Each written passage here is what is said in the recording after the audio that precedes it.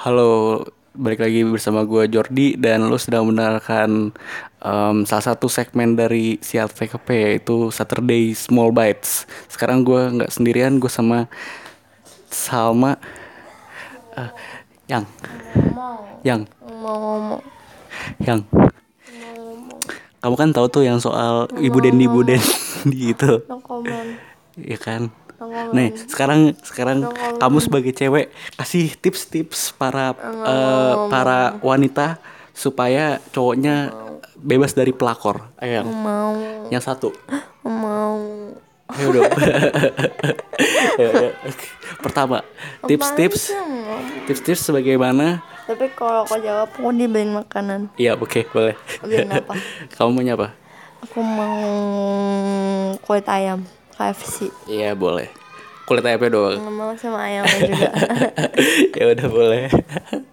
Oke, tips-tips. Beneran beliin makanan. Iya beneran. Ya udah kita kasih tips-tips dulu. Tips-tips bagaimana caranya wanita agar cowok-cowoknya itu bebas dari pelakor. Sebenarnya kalau cewek itu nggak usah ngasih tips, tergantung cowoknya aja. Kalau cowoknya baik juga dia nggak bakalan kena pelakor. Tapi kalau cowoknya emang brengsek ya pasti dia kepenjat pelakor. Ya jadi tergantung masing-masing pasangannya aja sih. Ya tapi kan harus seenggaknya kan kira-kira harus ada step-step atau bagaimana caranya supaya pelakor ini tidak merusak hubungan para pasangan-pasangan ini. Walaupun itu entah yang udah menikah atau cuma baru pacaran doang.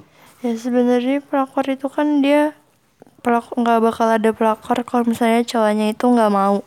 Jadi kalau misalnya cowoknya mau kan berarti dua-duanya sama-sama brengsek, berarti nggak ada yang ngerebut kan. Kalau kayak gitu berarti judulnya sama-sama mau, berarti ya emang cowoknya brengsek kalau kayak gitu. Tapi kalau misalkan yang kasus si Bu Dendi itu kenapa si yang pelakornya yang di selalu deh kalau misalkan kita lihat video-video pasti kan pelakornya tuh yang dimarahin bukan si pasangannya. Iya iya sih kan awalnya ceweknya ngegodain, Heeh. cewek yang ngegodain, tapi cowoknya juga mau. Jadi ya udah sama-sama brengsek ya. Jadi mereka berdua juga salah ya. Ya Bu Dendinya itu pasti kesel lah gara-gara suaminya digodain ya pantas lah.